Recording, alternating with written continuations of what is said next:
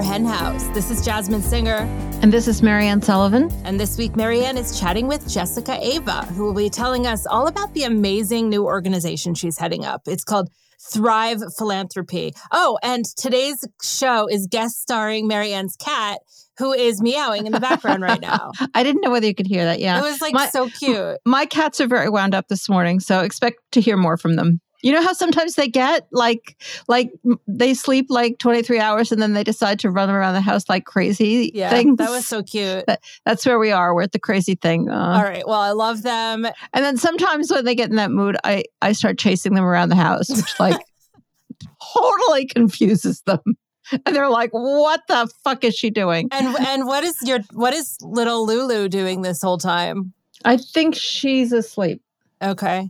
Yeah, that she's not. She's noodling under the dining room table. That's the update from the Sullivan household. All right. Well, so back to Thrive Philanthropy, which I don't know. I think it's fascinating, but I also think the way your cats interact with one another is also fascinating. Thrive Philanthropy is working to fund grassroots organizations and food justice advocates who are working to expand plant-based eating around the world.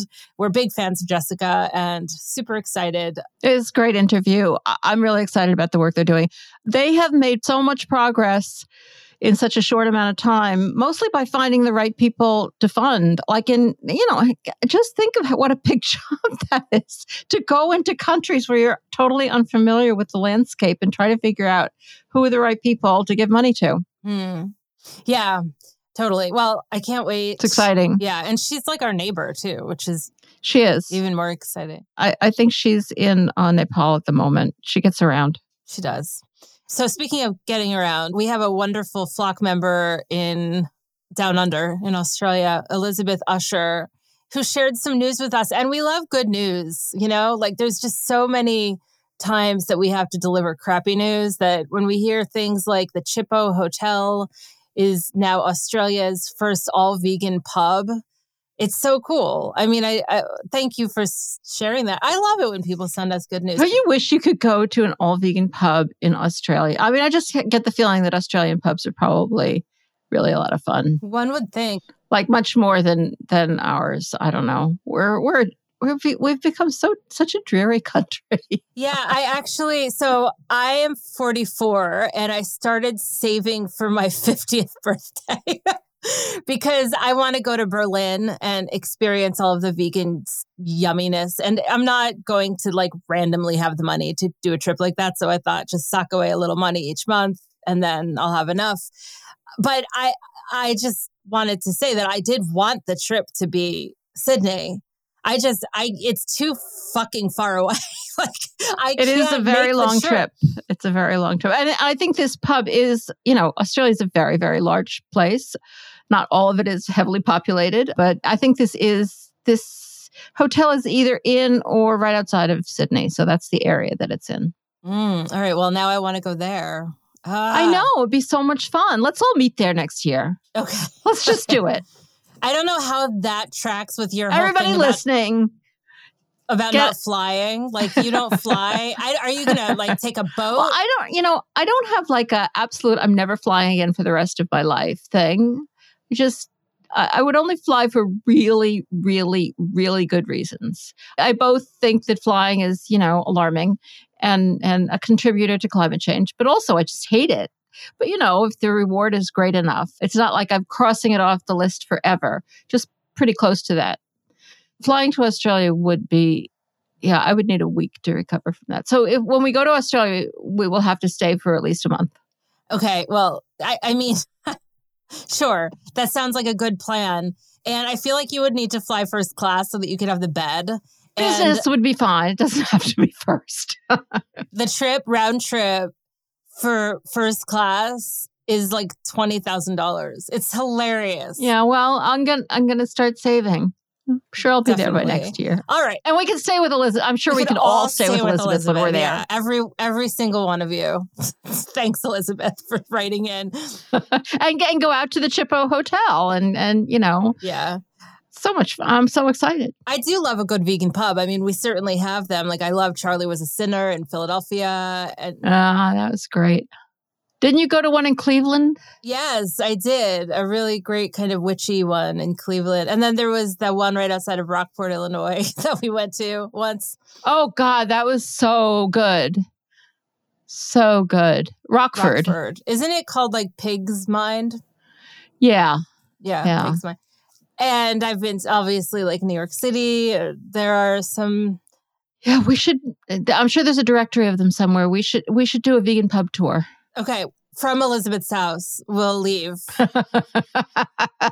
And we'll get a jet that is fully electric.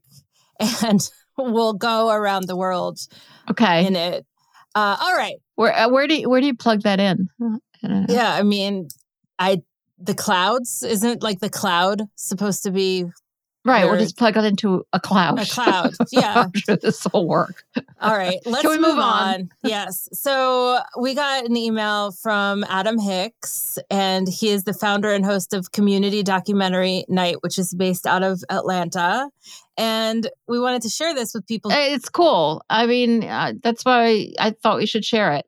Yes. So if you're listening to this podcast the day it comes out, and I know some of you are because you text me like by noon on the day it comes out, then you might want to tune in because it's tomorrow, February 18th, 2024, from 7 p.m. to 9 p.m. Eastern. They will be taking part in their honoring of Black History Month with a documentary viewing and discussion. It's totally free. But you view the documentary before you just view it on your own. You can watch it for free. And then after you watch it, then you join the Zoom discussion group. And they actually break people up into groups to talk about it. So you get to meet people. I mean, a lot of people actually like to meet other humans. You're not one of them. And it really does sound like a great idea. And the movie, I'm so excited about the movie they're featuring. We had Keegan Kuhn and John Lewis on the podcast back on 622 to talk about it. It's They're Trying to Kill Us. I feel like this movie never got the attention that it deserved. It was really good. They cover a lot of people in hip hop and just fascinating. And the connections to veganism and, of course, the huge health issues that are involved. So there's a few things involved. There's this community documentary night, which just does all sorts of documentaries. And if you enjoy the process, you might want to see more of them. Then there's Black History Month. And that, by the way, that's a collaboration with Apex Advocacy and the Black Veg Society. Yeah, this event is a collaboration.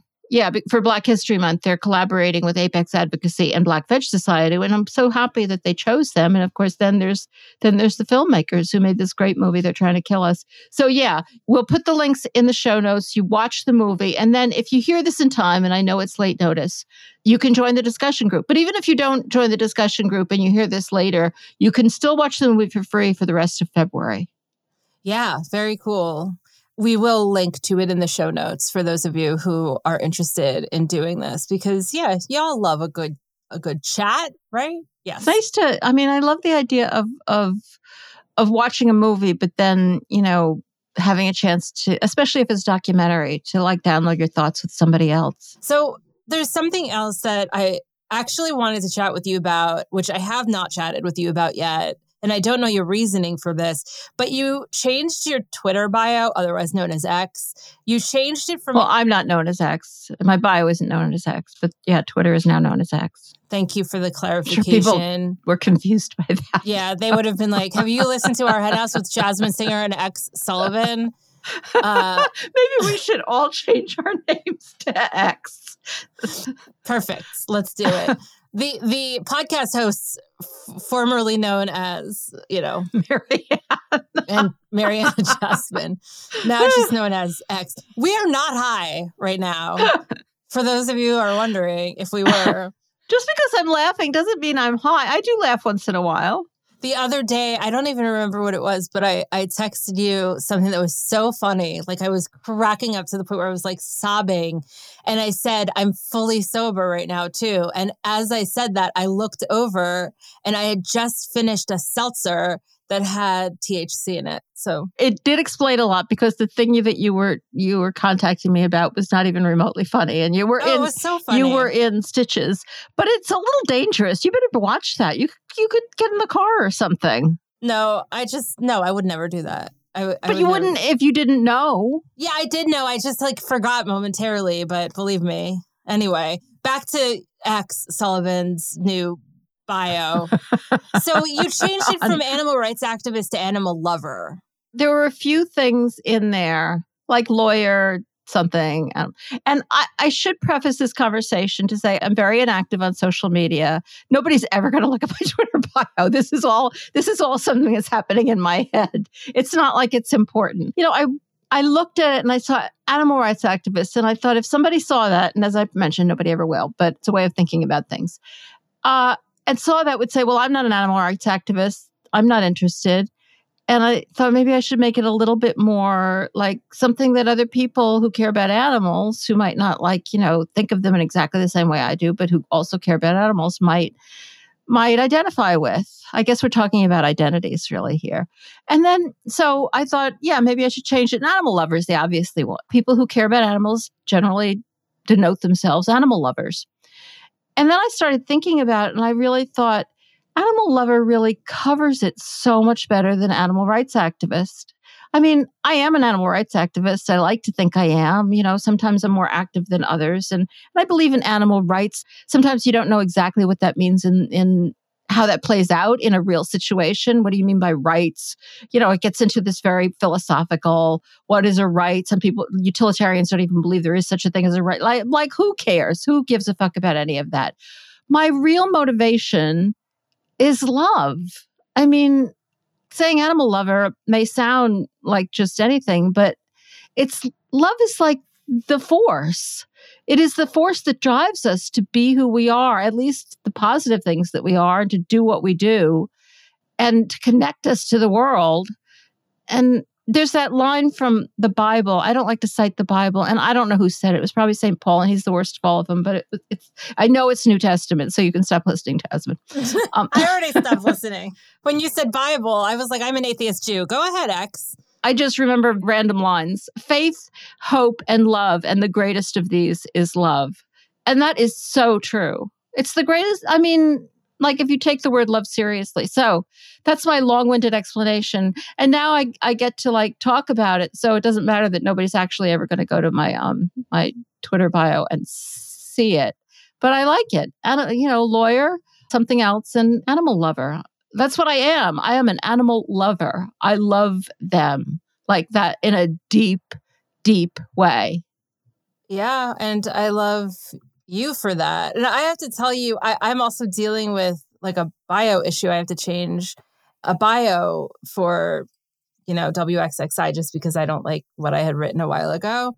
And you only have a few words to say something. And it's so funny to work in public media and want so much to just lead with veganism. I'm definitely going to put veganism in there, which is easy for me because... But animal lover, that's I'll tell you, I've got the solution. But I have a book called Fabulous Vegan. Veganism is the tool. It's the expression. It's the way in which you love animals. But the identity of who you are is an animal lover. You just take it seriously. That's true. Remember that fight you got in with my brother? Oh God, I think about it all the time. 15 years ago when at the dinner table with the family where you were like, you can't be an animal lover and eat animals. And it really pissed him off. No, I wasn't that. Your brother, unsurprisingly, was the one who started it. He insisted that some person he knew who rescued dogs or something, or donated money or whatever, was an animal lover. I'm not going to object to that. I don't want to get into a fight. But then he insisted, no, he didn't insist that they were an animal lover. He insisted they were an animal rights activist because they rescued dogs. I don't remember exactly how it played out, but your brother can be somewhat provocative. And so I just couldn't let it rest. You can't really call yourself an animal rights activist if you're a dog rights activist. It's wonderful to be a dog rights activist. Good for you. But there's other animals. That was my only point. We don't have the same personality, but in one way we do that neither of us really lets go. I have to say, I was just talking to a friend of mine who was having a relationship issue that this person was sharing with me. And one of the big parts of our discussion was the idea of not having the last word. And I'm not going to pretend to be perfect at this at all. I'm very, very, very flawed around conflict. But I have worked a lot on not needing to have the last word. And I think that that's important in animal rights advocacy work, because sometimes people like my brother are going to come up and they're going to be making their point. They're the type of person that has to have the last word. But I do believe that the vast majority of people who have that kind of a personality do think about it later in their own head. They're not going to tell you. So I'm not saying that in that particular situation that I think it was hot and awesome. But I'm just saying for people who are listening to this who feel similarly passionate in certain moments, sure, you're going to have moments where you're not going to back down, but give yourself the gift of walking away sometimes. Yeah, you don't have to back down in order to walk away. Right, exactly. I mean, too often I equate those things in my head, and they don't have to be equated. You can say your piece, not give in, not say, yeah, just agree to disagree and walk away. You can definitely do that. Interesting. And live to talk another day. Exactly. Well, thankfully, Jessika Ava is talking another day because I love what she has to say. So let's get to that. Jessika Ava is the CEO and founder of Thrive Philanthropy, an initiative launched to dismantle accessibility barriers for non-USA grassroots organizations and ensure food justice advocates around the globe have equitable access to funding opportunities. Cool. Within its first year, Thrive Philanthropy expanded the vegan food justice movement in 1 out of every 3 countries in the world through grants and capacity. Jessika is one of the first Native Americans to sit in a leadership position in the vegan philanthropic space, and she will be joining Marianne, right after this. The Culture and Animals Foundation sponsors artists, scholars, and activists in our collective efforts to understand our fellow species more deeply and to further their rights. CAF provides annual grants, an arts prize, a lecture series, and a fellowship. Visit cultureandanimals.org for more information. That's cultureandanimals.org. The Culture and Animals Foundation. Think, create, explore, celebrate. Welcome back to our hen house, Jessika. Hi, Marianne. It's so nice to be here once again. Thank you for inviting me. I am so excited to have you. Well, it's always nice to talk to you, but I really want to hear about what you're doing. I was calling it a project before we started recording, but this is much bigger than a project. This is a big thing. People probably don't know a lot about Thrive Philanthropy because it's really new. Can we just start off by maybe a very broad overview, and then we'll spend the rest of the interview getting into some details? Yeah, certainly. Thrive Philanthropy is a global grant-making and capacity firm, and our mission is to overcome industrial animal agriculture and create just plant-based food systems. And we do this by offering grant-making support all across the globe and also offering leadership development, coaching, and management development for our grantees as well.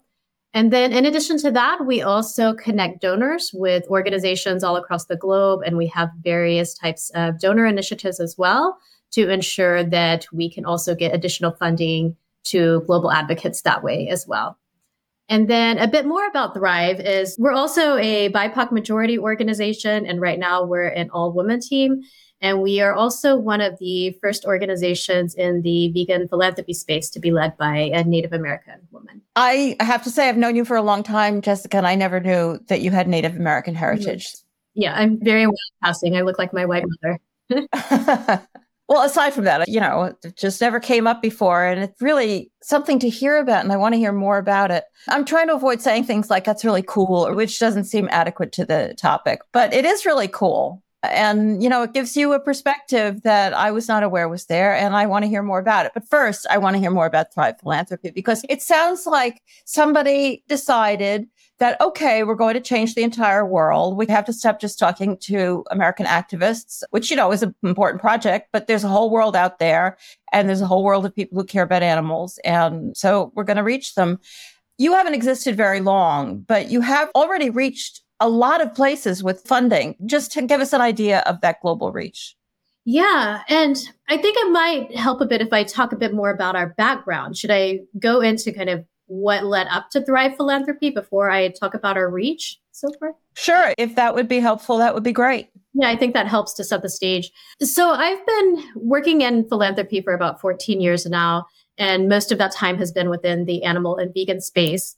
I look at philanthropy as this invisible force that happens behind social justice movements, because any work that's being done in social justice movements or being done in the nonprofit sector, most of that work is going to require funding. It's going to require money. And a lot of organizations, they can't pay it on their own. So they're going to be looking for outside sources to find funding revenue.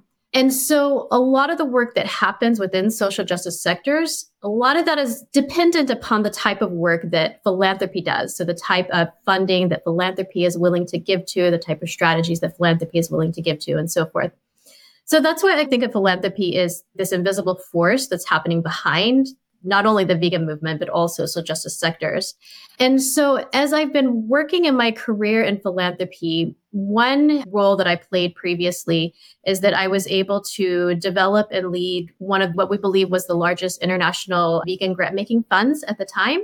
And during that time, I was really able to get a lot of funding out to organizations all across the world and really able to significantly expand the global vegan movement. And at that time, we were funding about 70 countries or so. And then when I was there, I began to think, we're doing this great work. We're getting a lot of funding out to build the global movement. But how could we improve upon that? How could we expand it? How could we do this even better? And how could we also ensure that philanthropy, this invisible force that's working behind the movement, how could we also ensure that we're doing that the best way that we possibly can? That is essentially how Thrive was born. The founding team has been working together closely for a couple of years, so we do have a history together. And then we came on and we launched Thrive last year. When we launched Thrive, we had three main aims and three main niches that we wanted to fill in the movement. And the first aim, of course, was to expand the global movement and ensure that funding was able to get out to countries all across the world. And then the second aim we had was to dismantle accessibility barriers to funding, because I was noticing that there were a lot of very remarkable advocates that they were encountering hurdles when trying to access funding opportunities. And this was happening a lot in global South countries as well. So with Thrive, we really wanted to work to dismantle these accessibility barriers, ensure that all organizations have equal access to apply for funding. And then the last aim that we had with Thrive was to see how we could do philanthropy the best way that we possibly could.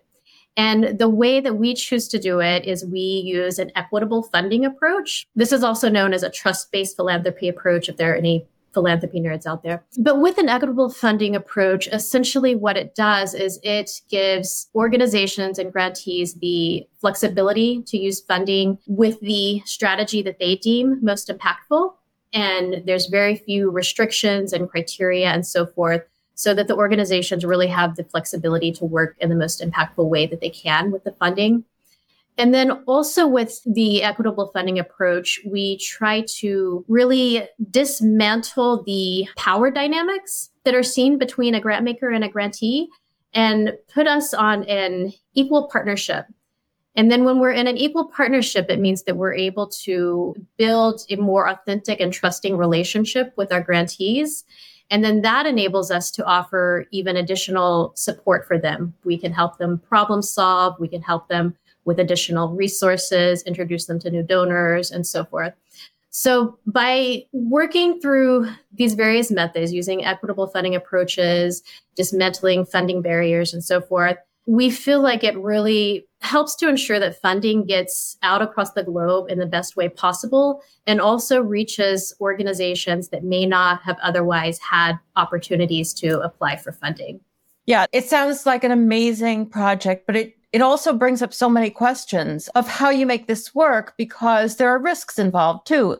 I mean, as we all know from life on this planet, to trust somebody is to take a risk. I mean, in every single context. And I'm sure that is here too, but also you don't achieve anything without trust either. So two of the risks that occurred to me when you're talking about this is there are some people out there who are just crooks. So you have to have some kind of caution and double checking to make sure that your money is going to what it's told for. But the other thing, which I guess is very specific to our movement, is the whole vegan thing. I mean, there are many people who are doing very fine work and care about animals and care about the planet, but are not taking the same approach that vegan advocates are taking. And, that's all fine, but you might have funders who don't want to fund that. So how do you deal with those challenges and still build this? I mean, I love the idea of empowering people to make their own decisions and to not feel that they're constantly reporting to somebody about whether they're good enough. So how do you deal with the risks as well? Yeah, absolutely. So we do have a vetting process, certainly, as all grant makers do. And also, when we have an opportunity to build an authentic relationship, we get to know these organizations in a deeper and more meaningful way.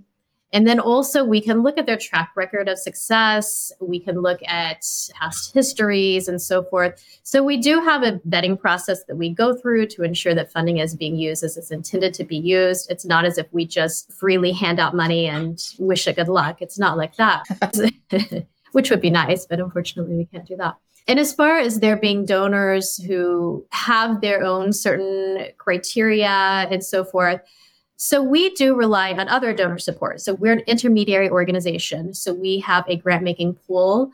And then within that pool, various foundations and donors apply to that. And then we redistribute the funding throughout the world. And so we're also on the grantees side of it as well. So of course, we also encounter donors who have their certain restrictions and maybe they don't want to give to certain methods or whatever it may be. We just work to navigate that. I mean, there's not like a simple answer to that. It's all on a one-by-one basis, but we just work to navigate that. And we work to find donors who are also aligned with the type of work that we're doing and the type of approach that we use and create partnership with those donors as well. So I don't know if that answered your question, but I think that kind of got to the heart of it. I guess I would love it if you drilled down on the vegan question, because like my whole life is a matter of drilling down on the vegan question. But if that's not something that you can really do, if it's not as specific as that, I understand that as well. I mean, it's just that all of us navigating our own lives and navigating our funding and everything so often comes down to the fact that we are passionate about veganism and the rest of the world doesn't get it. And that can create such conflicts. So you're asking, how do we determine which organizations to fund depending on their method or? Well, if you have a funder, which I assume you do, who care very deeply about not a welfarist campaign, of which there are many, and I want to get into that, like the choices between funding cage-free campaigns or whatever, and funding vegan campaigns, do you make that a requirement for your grantees? Is that a bottom line or is there flexibility there? So our funding goes towards changing diets, essentially removing animals from the food system. So that's where our grants go right now. So at this point in time, we're not funding cage-free systems and welfare work. We are looking at organizations that are working to essentially remove animals from the food system and create sustainable plant-based food systems. And as far as the type of strategy that they use to do that, this all depends on their culture, their country, the community they're working with, and so forth. So we don't dictate the type of strategy that they can use, and we are willing to accept proposals that use all different types of strategies. But the one outcome is that it works towards removing animals from the food system and creating a plant-based food system. I love the way you put that. I think that's very, very helpful. I mean, because the word vegan brings up so many different thoughts for so many different people. Mm-hmm. And even though that's what I think of as a vegan strategy, saying removing animals from the food system makes so much more sense. You're actually stating your goal, your actual goal, rather than a word that stands in for your goal. So that makes so much sense to me. Can we get back to the question that I started with, but you wanted to give a little bit more background? Can you just give us a geographical sense of where you are funding, just to get that overview? Yeah, absolutely. So we have been running for a little less than a year now, and already we've been able to reach 1 out of every 3 countries in the world. So that means that 1 out of every 3 countries of the world, they have a vegan movement. That's insane, Jessika. We exceeded our own expectations. We were very surprised that we were able to reach this much so quickly. But yeah, so right now we are funding 1 out of every 3 countries in the world through grants and also offering capacity building support.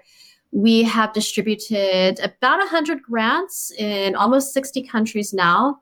And we are in every continent except Antarctica. If there's anyone in Antarctica listening, it's like my goal to reach someone in Antarctica. So contact me. But right now we haven't reached Antarctica yet. And we've also focused a lot of the time this year, our first year, on Africa and catalyzing the Africa vegan movement as well. And also we have been able to reach about 30% of African countries through grant making and our various movement building initiatives as well. You know, this question, this is something I had pulled from your website and I wanted to ask you about it. You sort of touched on it in your prior answer, but I think I'll go back to it a little bit because you talk about equitable and culturally relevant grant making. Can you talk a little bit more deeply about what that means in an international context? How do you pull it off working in so many cultures? And where do you draw those lines? And how do you know? Obviously, there are things that go on in other cultures, in countries where we would love everybody to adopt a vegan diet or take animals out of the food system, that culturally are very different from ours. And some things we may not love, but we still don't want them to eat animals just because we don't agree on absolutely everything. If you're in a third of the countries on the planet, how do you deal with that? Yeah, I think the best way of dealing with that is to have the humility and to accept that we don't know what's going to work in every single culture. I am certainly not an expert in every single culture of the world, not by far. And so we kind of come from a place that we don't know what's going to work in all of these other countries. So when an organization comes to us, when they apply for funding from us or capacity building support from us, we will speak to them. We'll hear more about what they believe works, more about the strategies that they think are going to work in their region, and also more about how they believe they're going to contribute to essentially removing animals from the food system. And it might be a situation where in some countries, they can be very outspoken about veganism and plant-based diets. But then in some countries and some communities, they may have to kind of go in a roundabout way about it. So I think the way of getting around the fact that we're working with so many cultures, the main thing is just to have the humility to know that we're not the experts in these cultures. So we listen to our grant recipients and we listen to our grant applicants and let them tell us what is going to work in their region. Does it ever come up, or do you anticipate it coming up, that maybe it doesn't because your organizations are very focused on this one issue, but that you have to make a decision about whether to support an organization that you really, cultural sensitivity aside, there are really things, on feminism, homosexuality, whatever, that you really disagree with their approach on other issues. And yet they're doing good work vis-a-vis animals, or most of your organization's really focused and you don't have to figure out their position on absolutely everything on the planet. Yeah, most of the organizations we fund are focused, but we do have some groups that do a variety of work. And this is something that we consider. We do have a safe space policy, for instance, and we do expect that all of our grantees will also abide by the safe space policy. So, one aspect of that safe space policy is that the folks from every type of community have a safe space to be in. So if they're working on feminist issues or other type of issues, we're also going to look and see, does this align with our values? Does this other type of work align with the values of Thrive? And if it doesn't, it might not be an organization that we can partner with. That leads into another discussion. We have to have that discussion. Yeah, I mean, with everything, but really, really with this, once you start digging into what you're doing here, it's an enormous job and it has many, many different facets.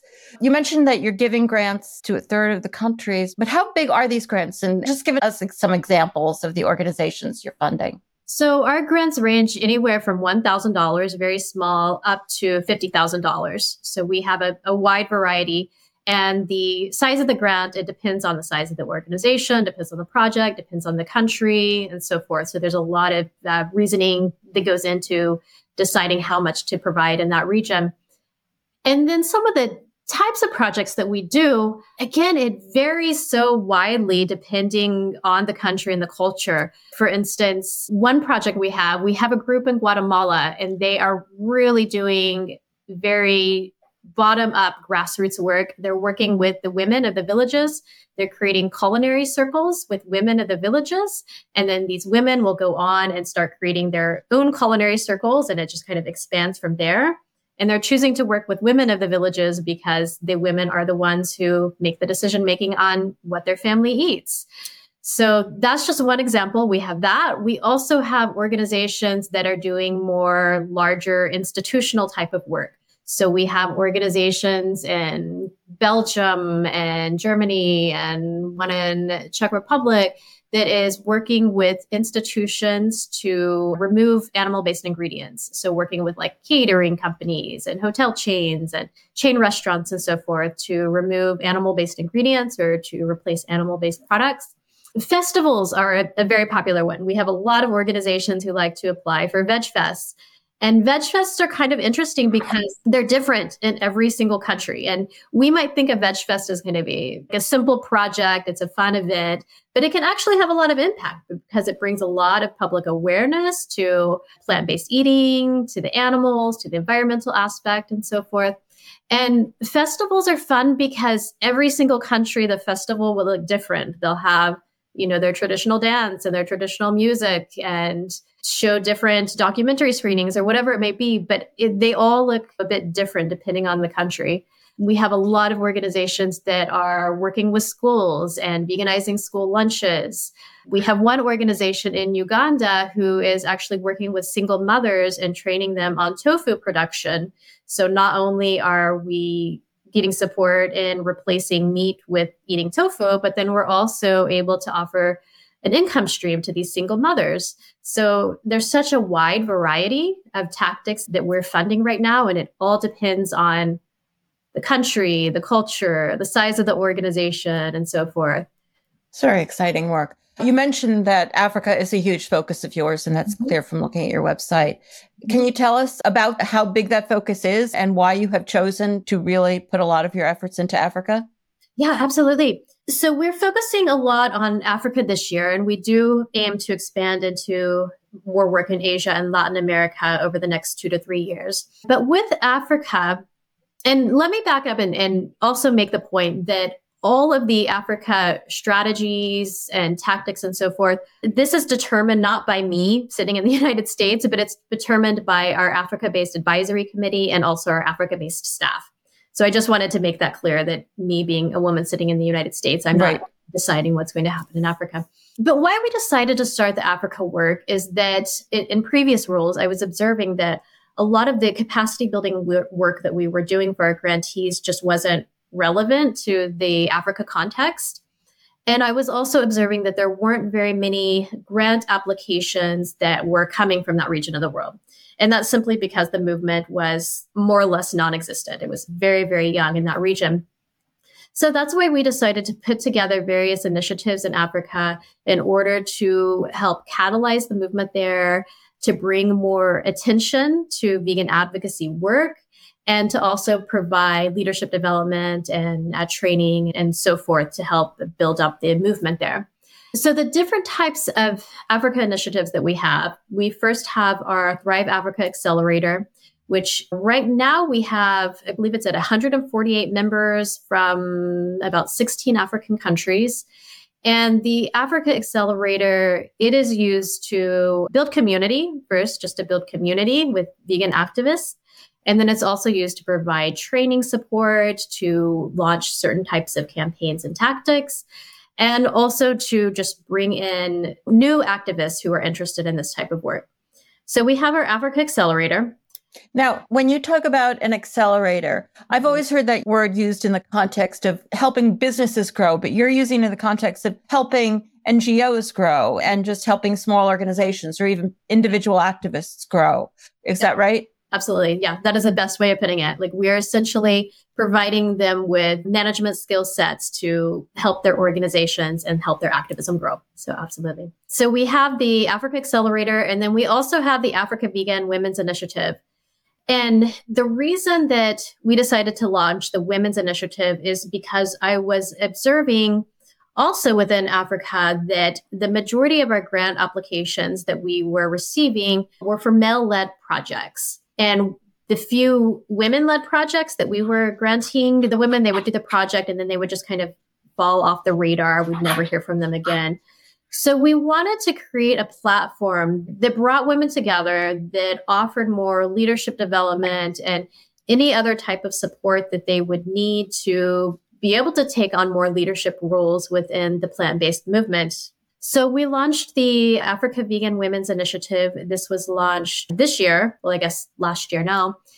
And it was a pilot project, but even just from the first year, it did very, very well. And we actually ended up with more women-based grant applications than we had ever had in the past. I think we've tripled the number of women-based projects that are being funded there. So that's our women's initiative.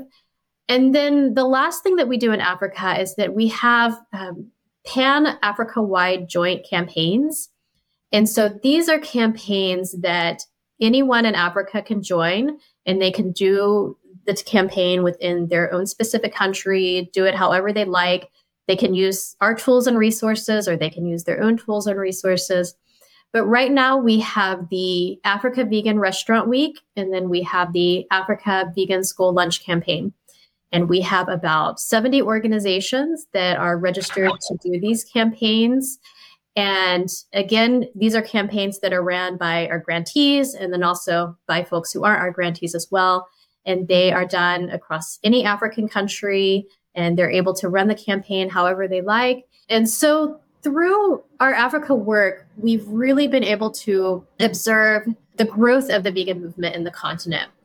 And although Thrive has only been around for a year, we were also doing Africa work before we launched Thrive as well. And we kind of brought all of that over with us to Thrive. So our Africa work actually goes back a couple of years with the same team. And we've been able to really see a significant growth and expansion of vegan work happening across the continent. It's been quite remarkable, actually, to see all of the work that's been happening there and all of the attention that it's being brought to plant-based advocacy. Yeah, even from my very distant view, I can see that because we've interviewed a number of people in Africa. I mean, including Nabasa Innocent, who I think is heading up things for you and your Africa program. Yeah.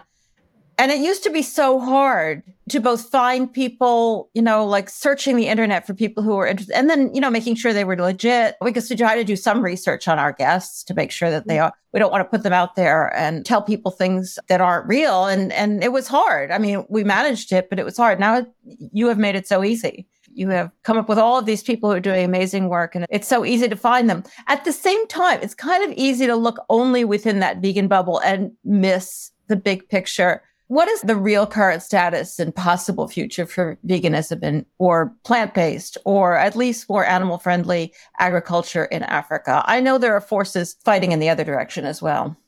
Yeah, absolutely. There are certainly a lot of forces fighting in the other direction.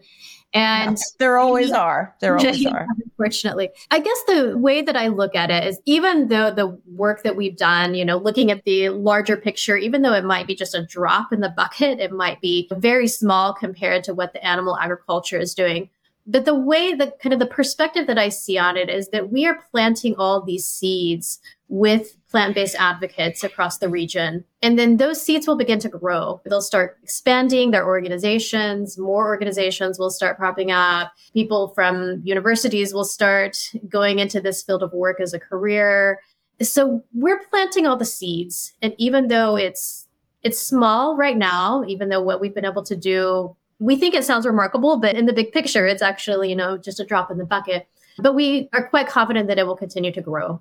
Like, we have to start somewhere. We have to start somewhere. And even though the animal ag industry still has the upper hand, we have to start somewhere. And we're at least setting the foundation and supporting the growth of the movement there. Yeah, and I was going to ask you about your personal theory of change, but it sounds like you might have just laid it out, that planting seeds is basically maybe a metaphor for your theory of change. Is that right? Yeah, I think that's a good way of looking at it. Yeah, we're able to get the movement started in these regions of the world. We're able to support the early stage growth. We're able to support the organizations until they become kind of a mid-sized organization. And then from there, we're able to support them as they begin to get funding from other funders and grow and develop and hire new staff and do even better work. So yeah, I think that's a good way of looking at it. We plant the seeds and then we support them as they grow and develop and do even more amazing things.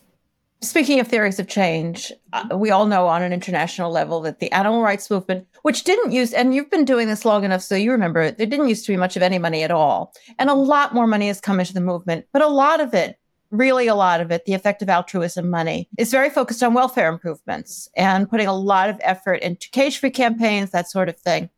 So why is Thrive headed in a different direction? What's your personal feeling? I'm not asking you to go there about like, this is right and this is wrong. I'm not asking you to do that unless you want to, of course. But why are you headed in a different direction? Yeah, we saw that there does appear to be a lot more funding going into welfare work. And I've also observed, just from speaking with hundreds and hundreds of advocates outside the United States from countries everywhere, there's a lot of interest in diet change work. There's a lot of interest in work that actually overcomes industrial animal agriculture. But there's challenges with organizations and getting enough funding for it. They tend to find, and I'm speaking in generalizations, of course, but generally speaking, it tends to be easier to get funding to do welfare work than to get funding to do diet change work or plant-based advocacy work. So we feel like we're meeting that niche. We felt like there was a need for more funding to go towards work that actually aims to overcome industrial animal agriculture. And so we feel like we're filling that niche. And we're also supporting organizations who have a passion towards not only improving welfare standards, but to actually end the systems that create those welfare issues in the first place. And one of your goals, which you mentioned, is to make things easier, more reliable, possible for donors. Can you just tell us a little bit more? We focused on your work and your relationships with your grantees, but what about your donors? How do you work with them? As you said in the beginning, like a lot of organizations end up just doing what donors want to do, which, we don't want philanthropy to be just that. But at the same time, it's people's money. I mean, if they're going to give their money away, they want it to be for something they believe in. So how do you work with them to make sure you're satisfying both those needs? Yeah, it's challenging. There's not like a magic method. I think for us, all of my experience has been working in international philanthropy. So I think that I'm able to bring in that perspective because, there's a lot of donors who have worked internationally as well, but also a lot of them have primarily focused either on the United States or Europe and essentially just Eurocentric cultures. So I think that I'm able to bring in this perspective of what are some of the needs in global South countries? What are some of the needs with more grassroots emerging organizations as well? So I think just having that dialogue, bringing in that perspective helps to kind of navigate it and find what is the best fit between what the donor wants, what the grantee needs, and so forth. So it's really just, again, going back to having those authentic relationships and having these open discussions and working to navigate both of them and ensure that the donors are happy, that the donors' needs are met, and then also ensure that the grantees who we ultimately fund ensure that all of their needs are met and they're working as impactful as they can. And with the donors, we have a variety of ways that we work with them. We have our grant making pool, and that's where donors are just donating directly to our grant making pool, and then Thrive itself distributes that funding. And then we also do direct recommendations. So we also work with donors and provide them a list of recommendations, and then they can determine which of those groups that they want to support. And then we also have a few other models as well, like fiscal sponsorship models and so forth. But really, there's not a specific answer that I could give to your question. It's more about, again, just having that one-on-one relationship, working with people, just ensuring that everyone is having their needs met and ensure that they're happy with the outcomes and so forth. So I don't know if that was a satisfying answer, but it's kind of a complicated answer. Well, it's nice to have simple answers to everything, but there aren't always simple answers. It sounds like a lot of your work on both sides is relationship building. Absolutely. The best way of putting it. Do you ever anticipate taking donations from the general public, or are we just talking large donors? Both. Yeah, both. We can certainly take donations from the general public. And one good thing about what makes Thrive unique and what makes donating to Thrive unique is that whether you're donating $20 or, $20,000, it helps to support the global movement. So whenever you're donating to Thrive, you're actually getting your funding all across the world and helping to support the movement all across the world in overcoming industrial animal agriculture. So yes, certainly we do take funding from the general public as well.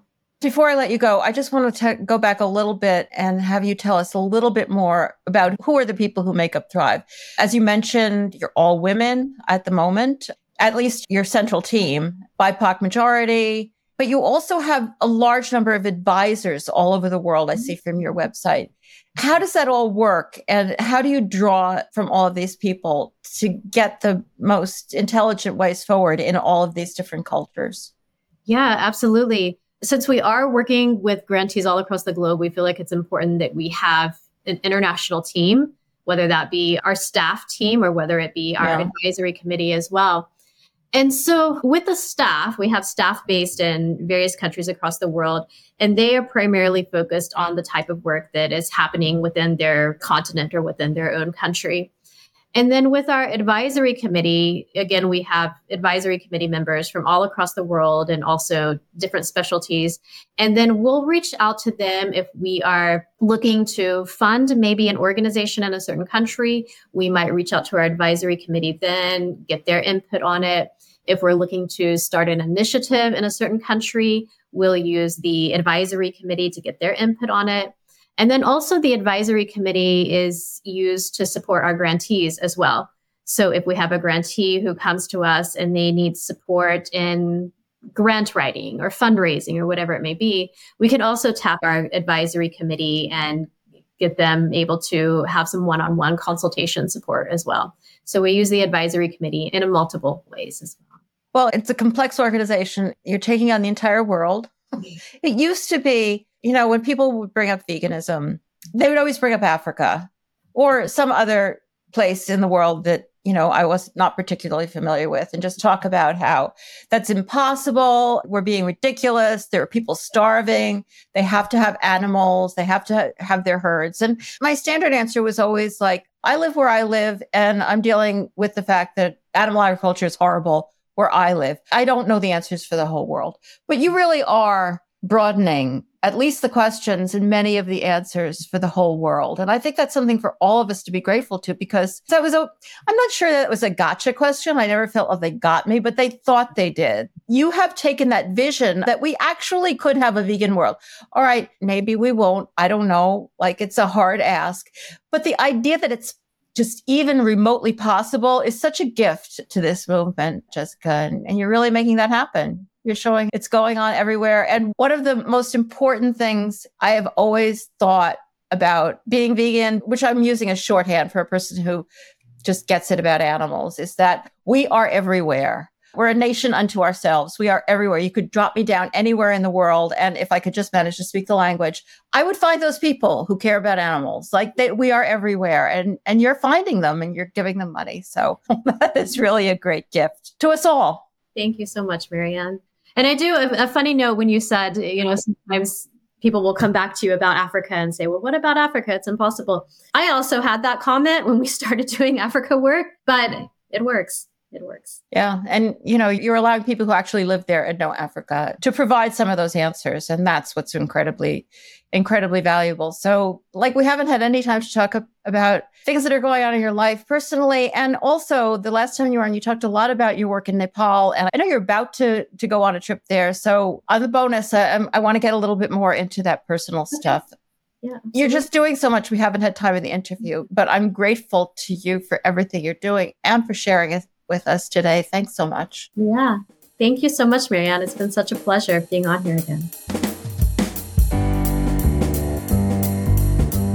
You've started your organization and are fighting the good fight to help animals. Unfortunately, or maybe fortunately, you still have to deal with people.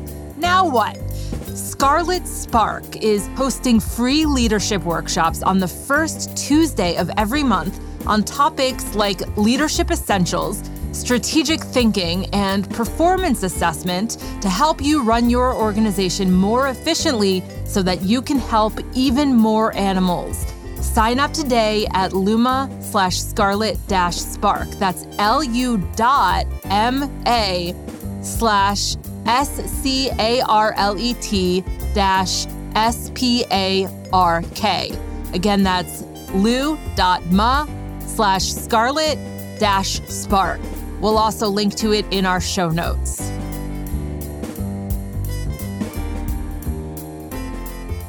Anxieties are rising. We have some doozies today.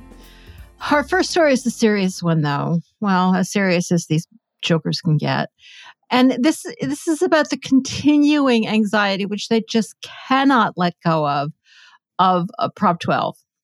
Which, of course, was the law that California passed by a ballot initiative in which people voted that they wanted to set some very, very minimal regulations for not only the animals who were raised in California, but for some of the meat that was sold in California. I'm not sure it's this article that pointed it out. This article that I'm talking about is from Sentient Media, and it's by Marlena Williams. So it's by our pals at Sentient Media. And I'm not sure whether it was here or somewhere else that I read this fact that, they're over the pork issue. The pork industry has adjusted to this. That's not really what's going on here. What's going on is that they just need to stop this pattern because they can see it, like it's probably not going to stop here. And they just don't. This continuation of policies to be voted on by the voters of a democracy that will limit what they can do to animals. So anyway, this article is entitled How the Farm Bill Could Quietly Reverse Prop 12. Now, you may have heard over the past year or so, like we're moving up on the next farm bill. Well, it was a 2023 deadline and they missed it. So we're still moving up on it. Between now and the bill's passage, according to this article, opponents of animal welfare legislation are reportedly looking to use the Farm Bill and the controversial companion legislation, the EATS Act, to negate California's landmark law, Proposition 12, which went into full effect at the start of the year. Now, we've heard of the EATS Act before. That's standalone legislation. And this article is, to some extent, about the efforts to just incorporate that into the Farm Bill, which is, of course, enormous. I mean, unbelievably enormous, and nobody actually reads it. The jockeying goes on. The article points out that the EATS Act was introduced, and we have talked about it before, in June of 2023. And the whole goal has always been to make its way into the Farm Bill. But the Farm Bill just got stalled because, Washington, it's a mess there. And so it's still going on. Negotiations, as she says, are currently underway to get more lawmakers on board with incorporating either the EATS Act or a slimmed down version of it, potentially focusing only on meat and eggs into the final Farm Bill. And there is a lot of opposition still. Apparently 211 lawmakers, I guess that includes both the Senate and the House, signed a letter opposing the bill. So hopefully they will stand strong. But unfortunately, it is Smithfield, which of course is huge, huge, huge. They are I can't imagine anybody in the pork industry is really enthusiastic about it, or anybody in animal agriculture is enthusiastic. But Smithfield is apparently leading the charge.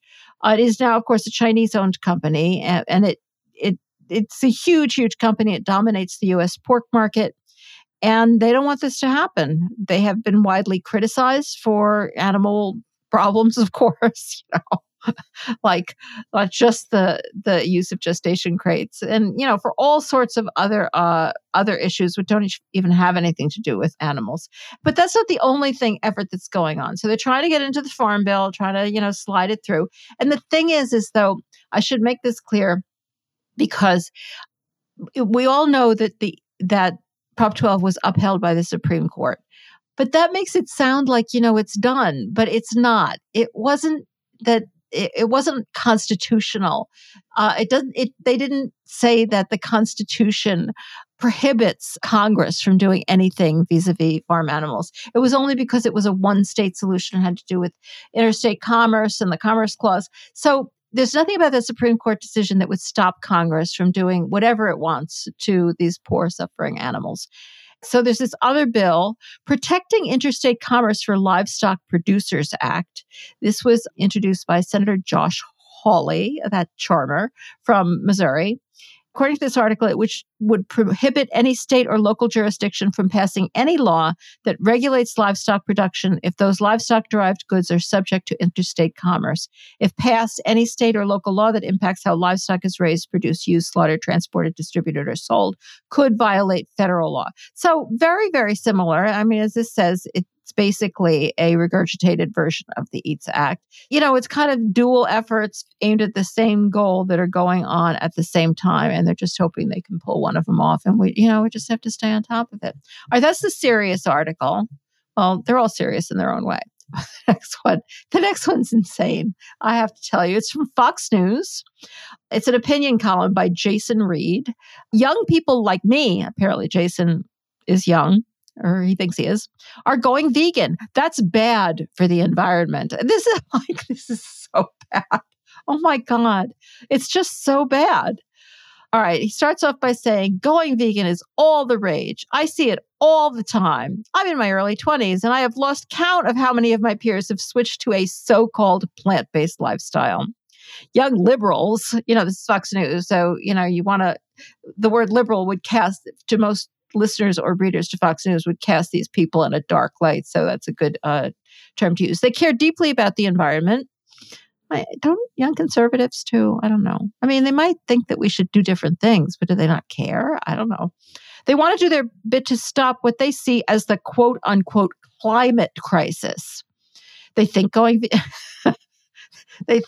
vegan will help. What they don't realize is by giving up meat, they might actually be harming the planet. Oh my God. What are we going to do? We want it to be vegan. And Jason's going to tell us why that's so misguided. All right. Polls show a huge rise in veganism in recent years, especially among millennials and Gen Z. 1% of all Americans now call themselves vegan, for as long as I can remember. And I've been doing this for a long time. The number of people calling themselves vegan has stood at 1%. So that doesn't seem like a huge increase. I wish Jason was right. I really do. It doesn't sound like he is, though. All right. So he's talking about how all of these crazy kids think that veganism is connected to fighting climate change, and that this idea is cemented in the minds of young people. Unfortunately, he says the truth is rather different. He does say meat and dairy industries emit polluting gases that contribute to climate change. It's not in quotes this time, so apparently he does think that it actually is happening. Going vegan is not necessarily an improvement. Cutting meat and dairy out of their diets forces young vegans to switch to other products that are often much more environmentally damaging. I bet you're curious to know what that is. Take protein, for example. We all need protein. And he does say that there are plant-based protein sources like beans and lentils, but even a young liberal needs variety in their diet. Who wants to eat beans at every meal 3 times a day, 7 days a week? All right, now we're getting a little far afield from what's bad to what you just think people don't like. I want to eat beans at every meal. I wish I could. I give me gas, but I eat them as much as I can. I would eat them 3 times a day, 7 days a week, but maybe Jason can't cook. All right, so inevitably, young vegans turn to other sources of protein, often marketed as quote unquote meat substitutes. He says these are designed to make beans more interesting, to make them look and taste like meat. But a lot of them have soybeans, and farming soybeans is a disaster for the planet. I bet you didn't know that. And he doesn't really talk that much about the Amazon thing, which is refreshing. Maybe they're catching on to that. But he does claim that soybean farming fuels deforestation. People have to chop down trees to clear land. Well, they grow plenty of soybeans in land that's all that we chopped down the trees a long time ago. They're inefficient. I didn't know that. They take up a lot of space. I didn't know that either. So they require more deforestation than other similar bean plants. Doesn't that mean that we should use other similar bean plants if that was true? They cause soil erosion. My God. They use up huge amounts of water. They've been known to contribute to droughts. They're just little by little, soybeans are destroying the planet. Did the young vegans consider this when they chose to forego their beef burgers for a soy burger instead? Oh my God, what have I done all these years? And I've destroyed the planet. That's apparently the problem with soy. We don't talk about about the animal sweet, the soy and all of that. But let's not confuse the issues with the facts. Then, he gets on to going vegan also means giving up dairy. Then we get onto the almond milk, and as I've said 10 billion times, almond milk, it uses up more water than other plants, but it sure doesn't use up as much water as dairy farms. Coconut milk apparently has disastrous consequences for the fertility of soil. Really? I heard that one. Oat milk, another favorite of the millennial vegan, but it often contains glyphosate, an herbicide which is kryptonite today. Well, everything contains glyphosate. I'm sorry. That's Roundup. That's the commercial name for it. And it's hardly only oat milk that contains it. Rice milk emits methane. Well, the rice milk, yeah, he does just say it emits methane. Rice production is less environmentally friendly than some plants, I will admit, just like dairy cows. And it's got arsenic. And then there's soy milk, which is made with, you guessed it, soybeans. Oh my God. What is a young vegan to do? Everywhere you look, he says, vegan substitutes for meat and dairy products turn out to be much worse for the planet than the animal products they are intended to replace. He has not actually made any effort to establish that. He has just pointed out that, growing plants causes problems too. Doesn't mention that they're not nearly as big. That's a crazy one. All right, The Emotional Farmer. This one will tug at your heartstrings. This is from Hoard's Dairyman. This is by one Erin Massey, who apparently grew up on a dairy farm, but she got out. And she doesn't seem to know a lot about dairy farming, I have to say, even though I think her family is still in it. She's talking about the sadness and the grief and the loss. And I would imagine, if you have a head on your shoulders, that growing up on a dairy farm would involve a hell of a lot of sadness. The circle of life still rocks my emotions, i.e., she gets sad when people and animals die. I think that's what she means, that most of us is true. Perhaps that's one of the underlying reasons I am not farming now. I wanted to avoid the hard decisions and the sadness that comes when things are out of your control. Out of your control, Erin? Like it's your farm. It's kind of in your control. You just, make your decisions. And we all know that nature has the firmest grip on the farming steering wheel. Well, apparently she doesn't think she's in control. All right. So she's quoting this influencer, a dairy farmer influencer. And he recently explained on his social media channels why he had to cull a cow. Now, we all know that we use the word kill instead of cull. It's so funny that the word for slaughterhouse is plant and the word for kill is cull. It's so odd. And it was a cow, from my understanding, like cows get killed pretty darn regularly on dairy farms. It happens a lot at about the age of 4, even though they will live much longer than that if they weren't sent to the slaughterhouse. Simply put, she was an aged cow. She doesn't mention exactly how aged. I bet she wasn't really that aged. That was no longer producing enough milk. Well, yeah, there's the kicker. While many, myself included, may romanticize the idea of putting her out to pasture to live the rest of her life happily ever after. He reminded viewers that is not how nature works. Well, that's not how dairy farming works. What does nature have to do with this? Like, what? Are there still people who think that's what happens to dairy cows? They go to some pasture somewhere? Like it must be a really big, but I guess we have a pasture on the moon. All right. So that's not how nature works, because she would have a poor quality of life as she physically declined due to natural aging. She physically declined due to like over milking and over birthing for the 4 years she was on the planet. And then she would not be providing meat to feed our community. What? Where did that come from? And yet, while it was obvious, the decision was still hard. The cow was loved and she was thanked. I am sure that made her feel a lot better on her way to the slaughterhouse. She concludes like this: we are human. Well, I'm not sure how much that gets us.